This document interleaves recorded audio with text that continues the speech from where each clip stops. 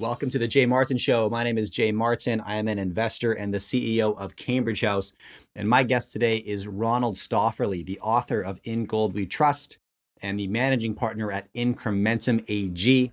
Now, Ronnie is typically on my show to talk about the precious metal sector, and we do that today. He just got back from two big conferences in Colorado, one being the Denver Gold Symposium, the other being Beaver Creek Precious Metals Conference. And I really wanted to pick his brain because he just got back from a trip where he sat down with probably 80 different CEOs in the precious metal sector, networked with hundreds of investors, and I wanted to gauge sentiment. I wasn't able to make it to the shows this year, so I wanted to hear it from him where he thought sentiment lay. And Ronnie is not restricted to the gold sector, although we do talk about gold a lot in this interview. So if you're unfamiliar with the gold sector, it's not a bad conversation to get sort of caught up on the rookie, I would say, introduction concepts into why you might want to have some gold in your portfolio.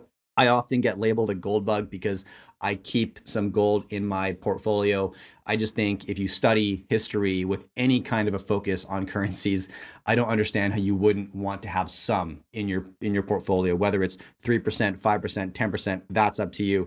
But I definitely sleep better at night knowing I have some gold and gold equities in my ownership. So you may take that away from this interview. We also talked about Bitcoin. We talked about cash. We talked about geopolitical power balance. Super, super fun conversation. I love chatting to Ronnie. He's fascinating. So without further ado, I hope you enjoy this. Here is Ronald Stöferle on The Jay Martin Show. Enjoy.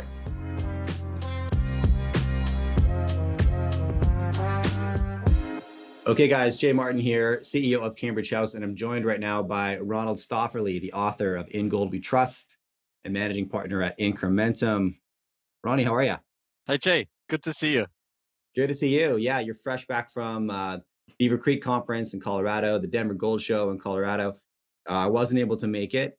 You know, where I'd love to start there for Ronnie is like, you must have sat down with, 80 or so precious metals companies, met with tons of investors, tons of delegates at the events. Talk to me about sentiment right now. What are you seeing from investors in the space and company CEOs in the space? Well, I tweeted out something. I basically retweeted one thing from the Denver Gold Show where there was one guy with a suitcase leaving basically an empty huge hall, and that happened at the Denver Gold Show. So actually, I would say attendance was very, very slow. I think for the Precious Metals Summit, for example, there were like 500 people in person, while 3 years ago, I think there were like 2,000 people attending. But I really enjoyed it, and for me, I gave the first big keynote in person in almost 2 years, which was really a very, very good feeling. So I did like 80 meetings with companies, and I would say that most companies really did a great job over the last couple of quarters.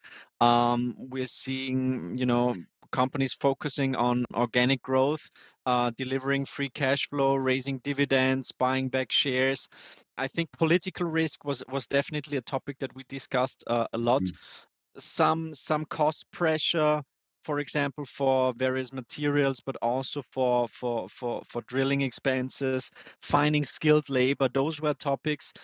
Many companies that I wasn't too excited about, they try to talk primarily about ESG to to make up for the for the mistakes that they've made in their primary business.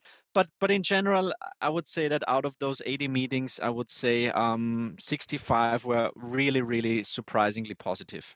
That's pretty okay. That's a good number. Yeah.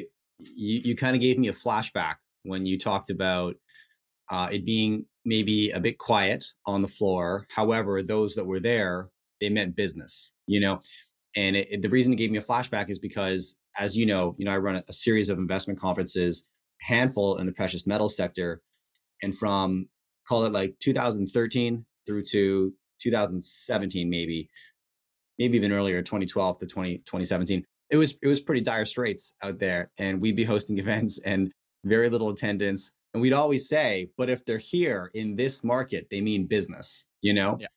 So given that I've heard that narrative before, and back then the macro forces weren't at play that were so supportive of a gold narrative. So it was almost like we were trying to talk ourselves up. Like, look, it's pretty bleak out there, but at least the people that are here to write checks. If they're coming to a gold market in 2015, they mean business. But it's different today, right? Because there's all kinds of supporting macro trends for the gold narrative.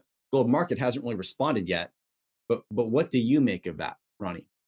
I think when it comes to flows, first of all, we shouldn't forget that the pretty slow attendance was of course not only due to the weak performance of the mining stocks, but also of course due to COVID. So Yeah. many bankers had to cancel their trips very short notice. Many companies couldn't attend. So many investors also said, well, it doesn't make any sense to go there to then do a virtual meeting. I can do that from home as well.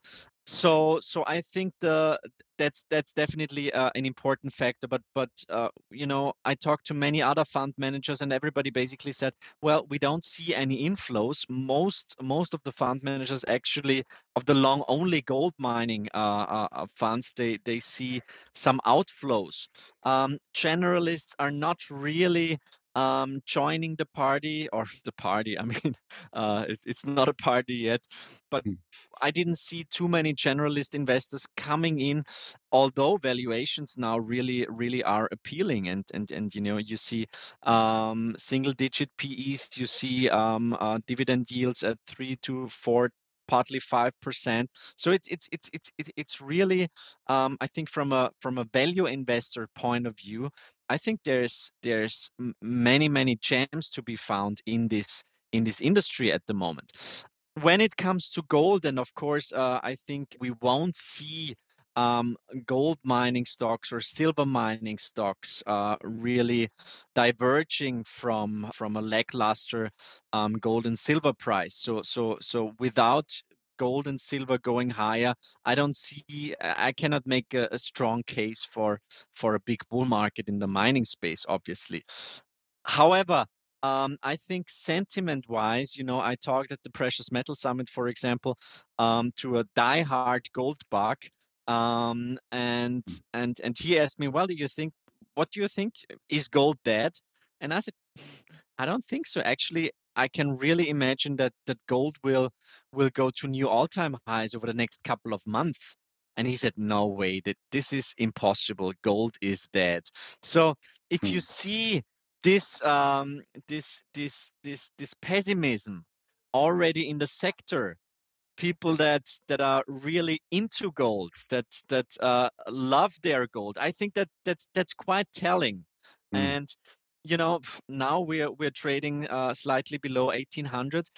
Actually, it doesn't take too much to go to new all-time highs. But of course, I mean, I'm not super excited about the price developments over the last couple of months. But we shouldn't get too greedy. Gold was up 26% last year. It was up, I think, 15% the year before. Year to date, in US dollar terms, we are down, I think, 6 or 7%. So Hmm. it's not that bad. And again, companies are delivering. They are producing record amounts of free cash flow. So it makes me pretty confident, I would say. Yeah, that's really interesting. The conversation you had with somebody that you described as a diehard gold bug who is telling you that, sorry, Ronnie, gold is dead. And isn't that it's interesting? I had a similar conversation on 2 days ago with a peer of mine in YouTube land, right? He runs a channel like mine, and I sort of a peer, and we share notes on our portfolios every couple of months. His core focus is cryptocurrencies. However, he does invest in precious metals and some other stuff, but he was grilling me because he said, Jay, like if gold isn't performing in this market, right, with all these supporting factors, maybe the narrative is over. Maybe that story's over. And similar to you, I was like, this is great news. That's the most bullish thing I've heard in the gold sector. And I take your story the same way. I mean, it's difficult to be a contrarian investor. It's really hard, right? It Yeah. takes a lot of balls, like to step out when everyone else is running away. But all of my mentors in the space, that's when they acted. And I want to pull up a Rick Rule quote that I just love so much. He called me in March of 2020 when the sky was falling and said, He said, Jay, it's times like these when the rest of the world is on the ground in the fetal position. That's when you have to kick the door down and storm the room, right? And I love it, right? But he's right. Yeah. He's built a career off that advice.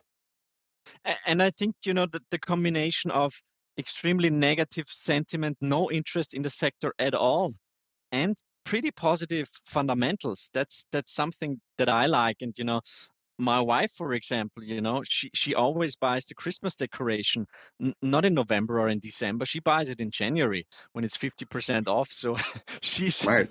she's a contrarian, and actually in our funds we're constantly buying. We've got some stink bits in the market. So I like this current environment. And the big question is, of course, what is it going to take to make gold move again? I think the biggest opportunity costs, first of all, are on the equity side.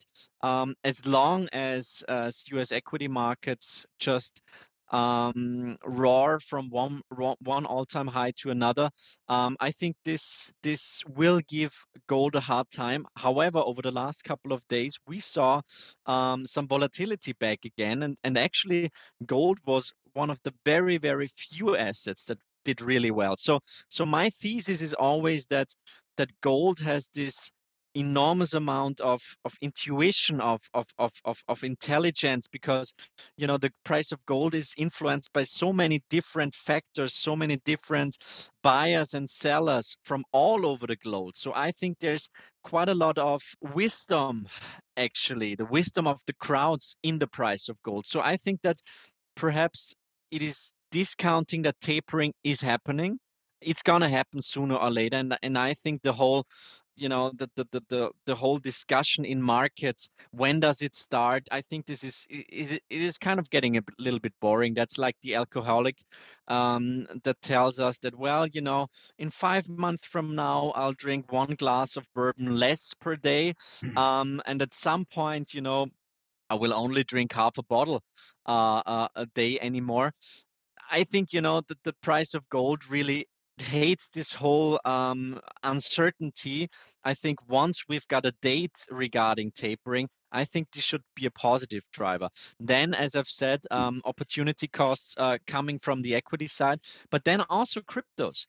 Um, as you know, Jay, we've got two funds that actually combine Bitcoin and gold.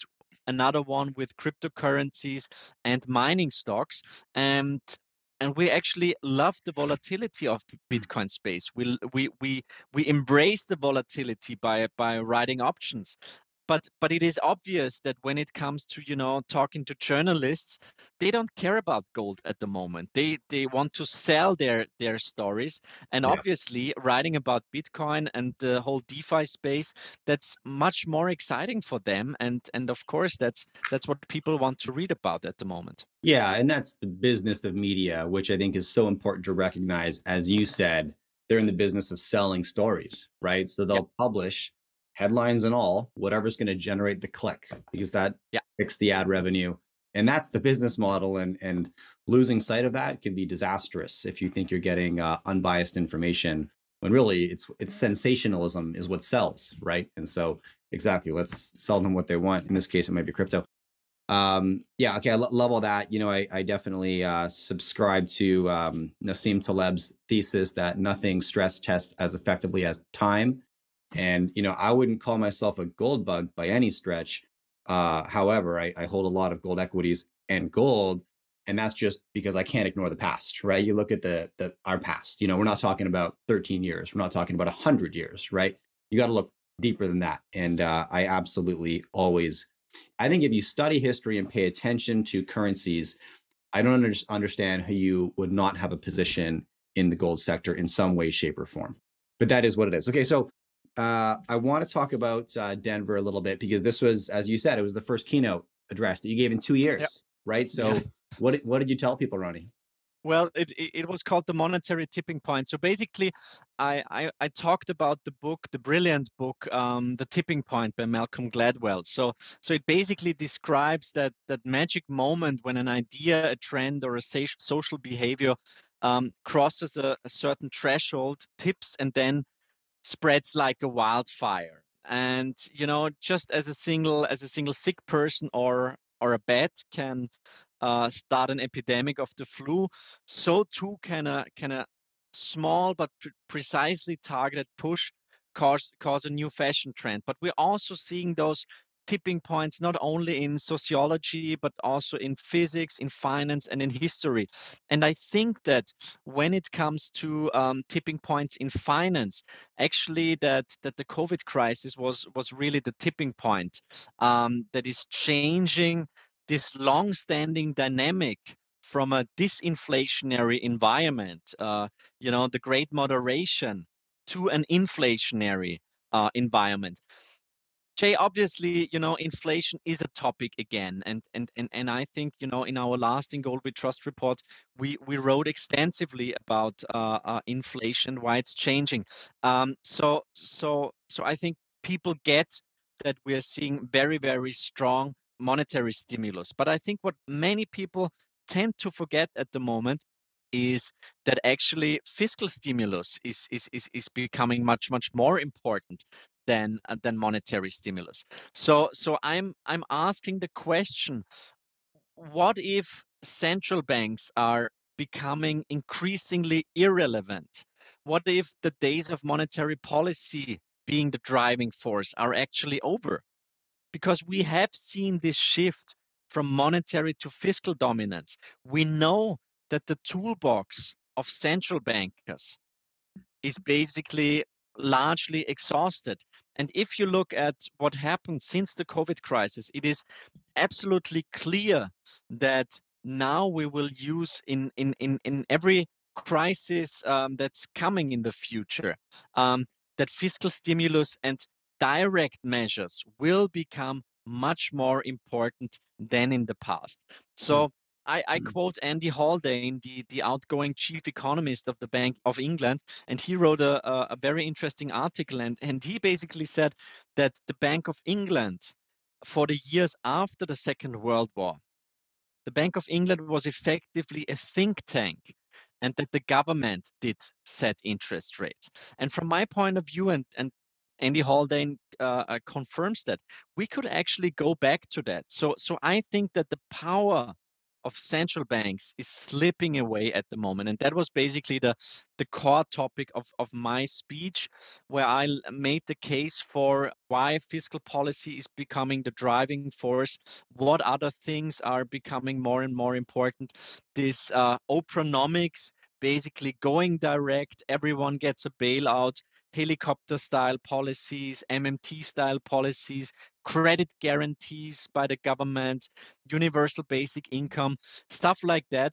And of course, this wage price spiral that is really starting to spin at the moment. So those were basically the topics that I talked about.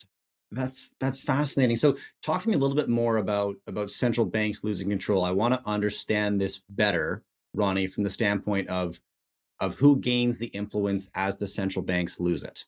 Well, I mean, I think that the traditional toolbox of a central banker, what did they do prior to the great financial crisis?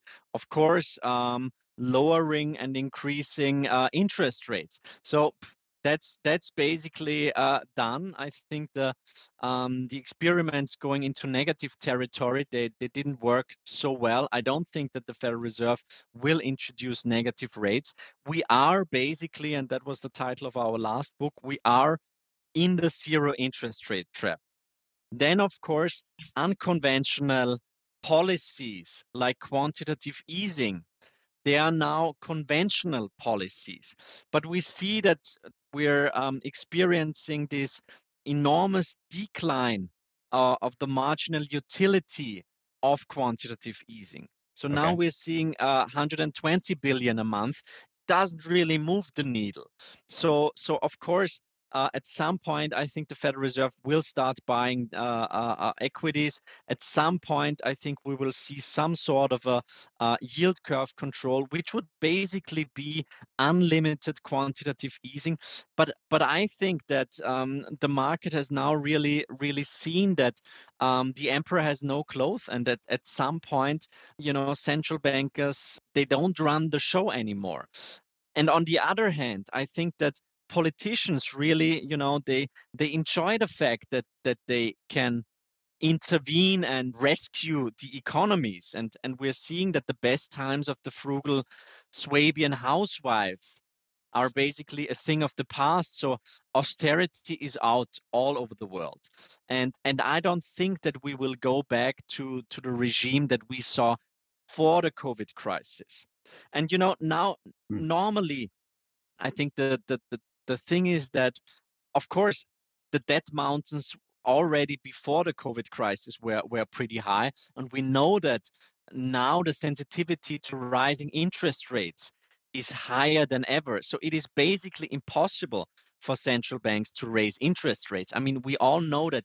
But I think now it's really time to focus much, much more on fiscal policies. And I mentioned one example. My dear friend Russell Napier actually highlighted that it is the rise of government credit guarantees.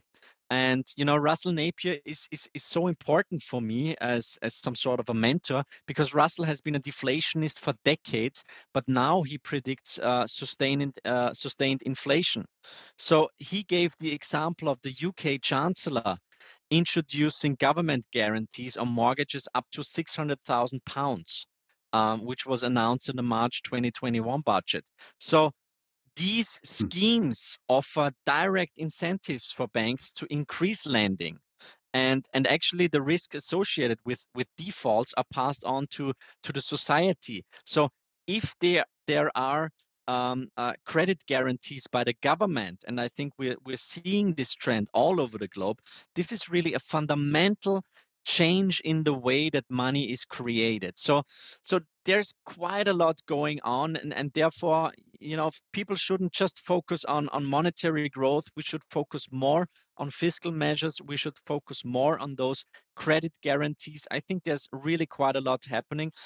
And let's face it, Jay, after the great financial crisis, central bankers basically told us for more than 10 years, inflation rates are too low. Inflation rates are too low. We have to do more to get inflation rates up. Now they are up significantly. Now they keep telling us, well, it's transitory. It will come back. They introduced average inflation targeting basically as an excuse for inflation rates to overshoot. Mm-hmm. So it is happening. But still, the majority of investors, especially institutional players, they still believe that it's transitory. At some point, I think they will wake up. And we crunched the numbers in our last In Gold We Trust report and analyzed what actually has the highest inflation beta. And it's pretty simple. It's commodities and it's gold. What's up, everybody? Sorry for the interruption. Quick note, if you enjoy these conversations, I publish a weekly newsletter and it's free, where I share my top takeaways, lessons learned, and any action steps I might be taking as a consequence in the market. Sign up at cambridgehouse.com. I publish every week and it's free. Now back to the conversation. Tell me if you think I'm wrong here, Ronnie. A lot of the disagreement about the inflation thesis comes down to definitions, timelines, and semantics, to be honest. I sit down with a lot of deflationists because I want to understand both sides of any argument, and they're compelling on either side, to the tune of, well, any industry that is eventually disrupted by technology becomes deflationary, right? We can look at any technology-based service. I mean, media is the obvious example, music and movies, but there's plenty more, to be honest. And things like 3D composite printing are going to disrupt a lot of sectors in the same way, and that stuff's not far away anymore. So sector by sector, these things will fall to deflationary pressures from technology disruption. Think about that. Tell me if you think I'm right or wrong, and so forth. And then I think where the other place I see the discrepancy is in the timeline, right? So it's like transitory. What does transitory mean? Does that mean 6 months? Does that mean 3 years? Right? And if you don't agree on that, then you could debate all day long whether or not it is transitory. What do you think? Well, talking about deflation, obviously, if there would be some sort of a laissez-faire approach, so basically nobody would intervene, the natural state of our system is deflationary. Okay. absolutely crystal clear, and there are still deflationary forces at work. But my view is that the inflationary forces are now stronger than the deflationary forces. So if there wouldn't be massive fiscal stimulus, if there wouldn't be massive monetary stimulus, then I think it would absolutely be highly deflationary. Mm, And every credit collapse and what we're seeing in China now, those are deflationary trends that we're seeing. However, in our monetary system, we cannot allow any deflation. When you're highly in debt, deflation is the very, very last thing that you want to see. Yeah. mm, So I think it is really, you have to understand the system, and then you start realizing why actually politicians and central bankers are so scared of deflation. And the higher you are indebted, the higher your fear regarding deflation. So I think it is absolutely bogus that, the mainstream argument, we shouldn't go to deflation because, then people just stop consuming. I mean, mm, I don't know, it doesn't work too well in the technology space where everything is getting cheaper, and the quality of products is getting better. People still buy their iPhones, their TV sets, whatever. So my reply was, in our monetary system, deflation cannot be accepted. And the second thing, regarding the timeline, yes, first of all, inflation is a process. Secondly, there are large time lags involved. And thirdly, I think one of the main reasons why inflation isn't a bigger concern yet is the sharp fall in the velocity of money. mm, And if you mhm, have a look at the long-term chart of the velocity of money, in 1933 and in 46, velocity was at similarly low levels. And in both cases, the US had to resort to radical measures. In 34, we all know it devalued the US dollar versus gold by almost 70%. And in the period from 46 till 51, they basically kept interest rates at a low level. So basically, yield curve control was implemented. Now we are at similarly low levels. And at some point, I think that, be it a yield curve control, be it perhaps even, let's say, a realignment of our monetary system. Stuff like that will happen. And I think over the last couple of quarters, those scenarios clearly became more realistic again. And, I just finished reading the book 3 Days at Camp David. It's a mm, fantastic book. It is how a secret meeting in 1971 transformed the global economy. So basically, those fine gentlemen meeting up at Camp David, Richard Nixon, Arthur Burns, Paul Volcker, Kissinger, and so on. And mm. it perfectly describes what happened prior to the 15th of August, 1971. And I think, for everybody interested in that space, it's a great read, and it also shows you the importance of gold, and what a big decision it was to temporarily stop the convertibility of the US dollar into gold. So Mm. so I think at some point we will see a Camp David event. I think then gold will play a major role. And as the blogger Fofoa said, I think one revaluation of gold in a lifetime is clearly enough, and that's my longer term scenario. And as I've said, I think we got much closer to those things due to the events that we saw over the last couple of quarters. Interesting. Okay. 3 days at Camp David. Thank you for that share. Now, another trend I'm curious about is, are you seeing a shift? We've been on this globalization trajectory for my entire life, anyways. And do you feel like that is shifting now to us reversing to some sort of a de-globalization path? And if so, does that add inflationary pressure because we're not getting cost efficiencies in terms of labor and products and manufacturing, et cetera? Well, obviously, I think we are seeing that geopolitical tensions are rising, on, of course, with the US and its allies on the one hand, and China and Russia on the other. Of course, these tensions could reduce the volume of international trade. They could result in less international division of labor, in lower economic efficiency, and also in rising consumer prices.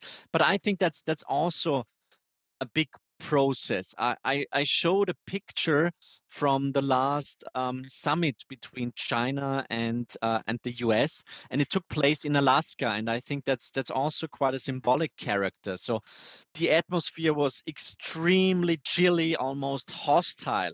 We saw at the G7 meeting afterwards that China now is really the big enemy.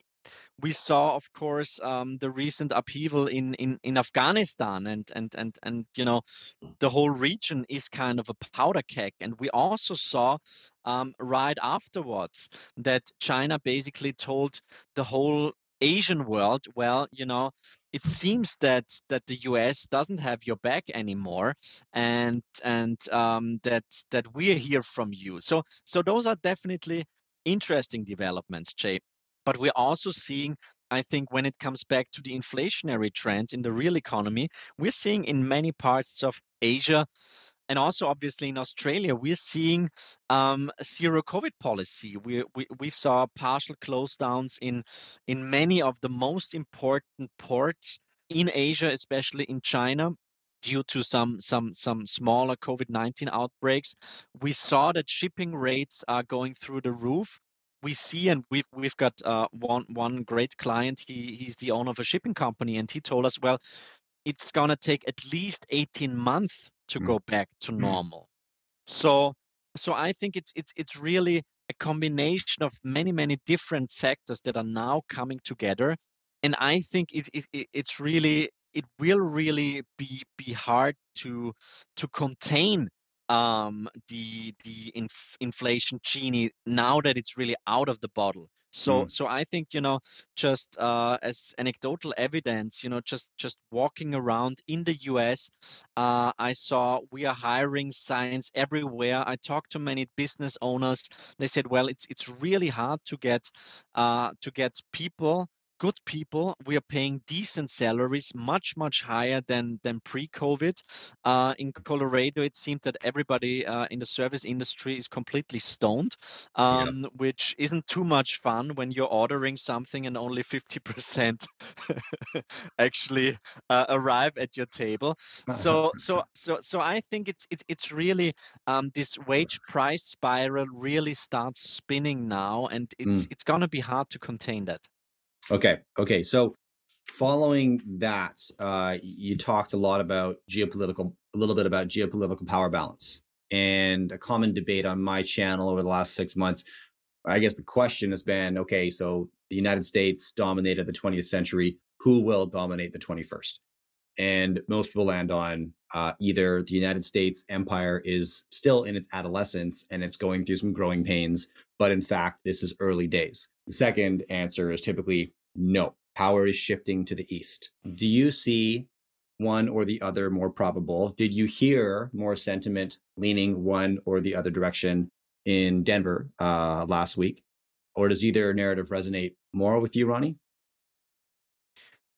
Well, Jay, I have to say I don't have a very strong, educated view on that. Yeah, Sure. I really have to say, but just from my feeling and from conversations, as we also published the In Gold We Trust report in China.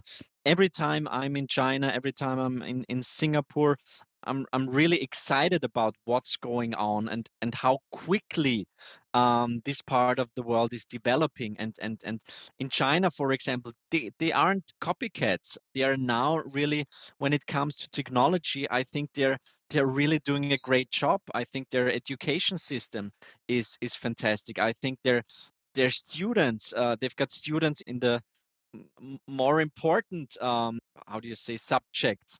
Okay. I don't think that gender studies will really, a BA in gender studies and whatever, will really Hmm. make the economy much better. Competitive. Right. Yeah, so I think, talking to Chinese people, to Chinese businessmen, it is really astonishing how motivated they are, how hardworking they are. So from my point of view, it is also a long process. I don't think that there's going to be one point in time when Mm. China is now ruling the world. Of But course. we're seeing that China is really picking up in all different parts when it comes to the economy, obviously, when it comes to technology, military, whatever. I think both systems have got their issues, their flaws. But I think the US is now kind of realizing that there's strong competition coming up.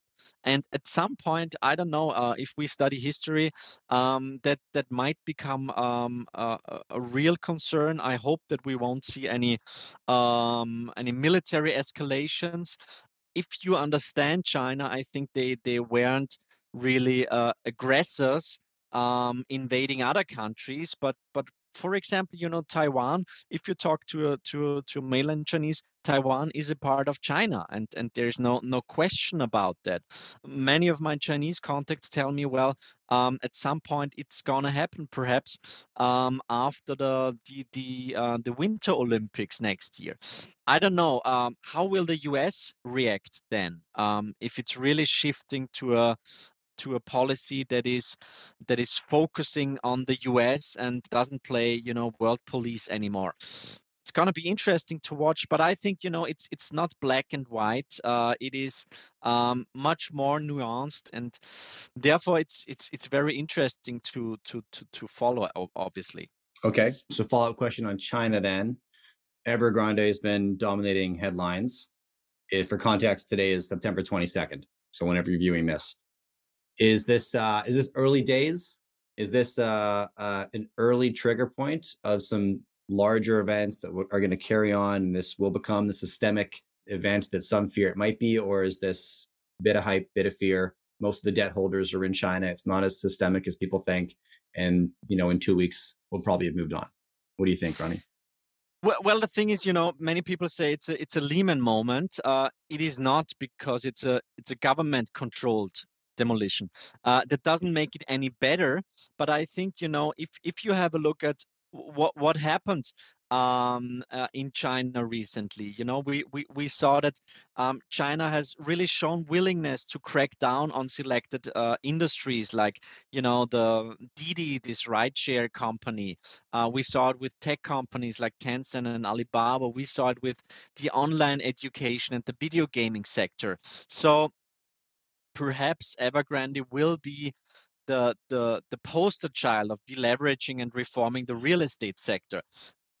That's the plan. On the other hand, obviously, it is a deflationary driver. I think that the Bank of China will have to return to a much more dovish stance to contain any collateral damage. And the problem is, of course, we all don't know what's going to happen to other real estate developers. We don't know how negatively affected the Chinese economic activity will be. We have seen, obviously, that the China's credit impulse has slowed recently to the lowest level since February. We saw that the manufacturing PMI and also the non-manufacturing PMI both fell into contraction already in August. And I think we're just seeing that liquidity conditions at the margin have clearly turned less favorable. And the big question, obviously, is how much contagion we will see. If there's going to be a domino effect to other real estate developers in China, and then, of course, to the highly levered Chinese banking system. From my Mhm. point of view, it's also some sort of an excuse for market participants for taking chips off the table, reducing beta, and de-risking their portfolio. We all know that we just went from one all-time high to another. We all knew that it's already at quite lofty valuation. So from my point of view, over the next couple of weeks, we will see more volatility. I think we will see much more downside risk.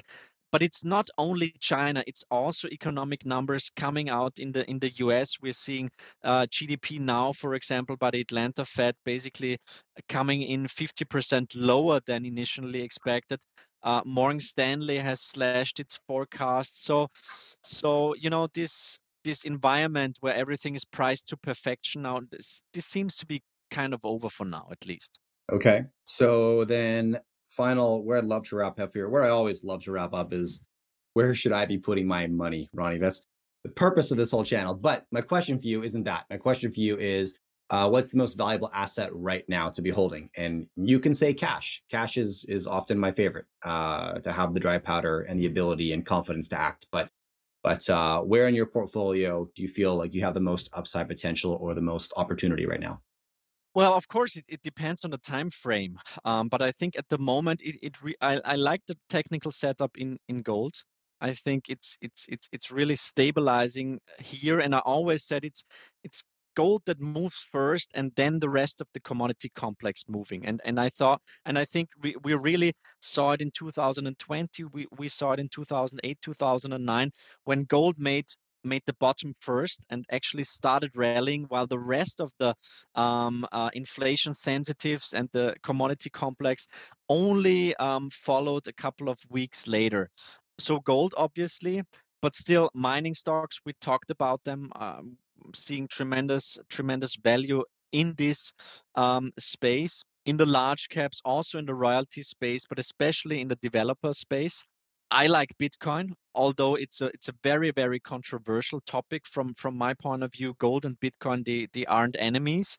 I think it fits together in a portfolio. With gold having a track record of more than 5,000 years, preserving purchasing power, and Bitcoin obviously significantly less, therefore higher volatility, but therefore also significantly higher risk reward.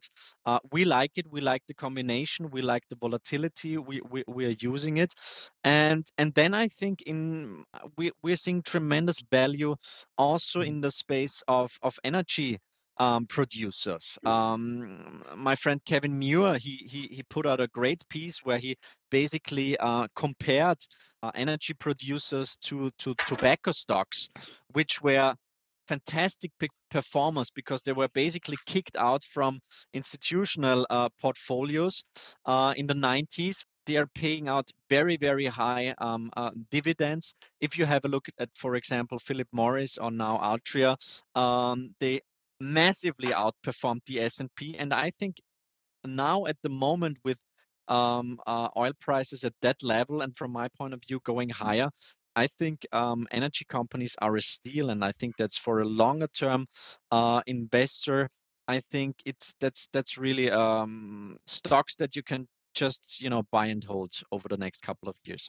Yeah, I love that. I'm inclined to agree with you on the energy front, acknowledging that it's a sector I know very little about. So one, I need to study more because I don't feel like I have the conviction to act on any ideas just yet. But from a high level standpoint, I'm excited by what I see. And interesting to hear you say Bitcoin. It's still controversial, from your standpoint, and I understand why. And I've always appreciated you because you hold both in your funds, right? And you don't get caught up in what I honestly want to call like kind of fanboy issues, right? Like if you become a fan of an asset, you might get yourself in trouble, right? It's like a recipe to get blindsided. If you love gold, if you love Bitcoin, if you love equities, like never fall in love with the asset, right? Then you join the team. It becomes us versus them arguments, and it's illogical, right? Because I mean, I get it, and you can draw parallels, obviously, but I've always felt that comparing gold to Bitcoin is kind of like comparing real estate to Facebook stock.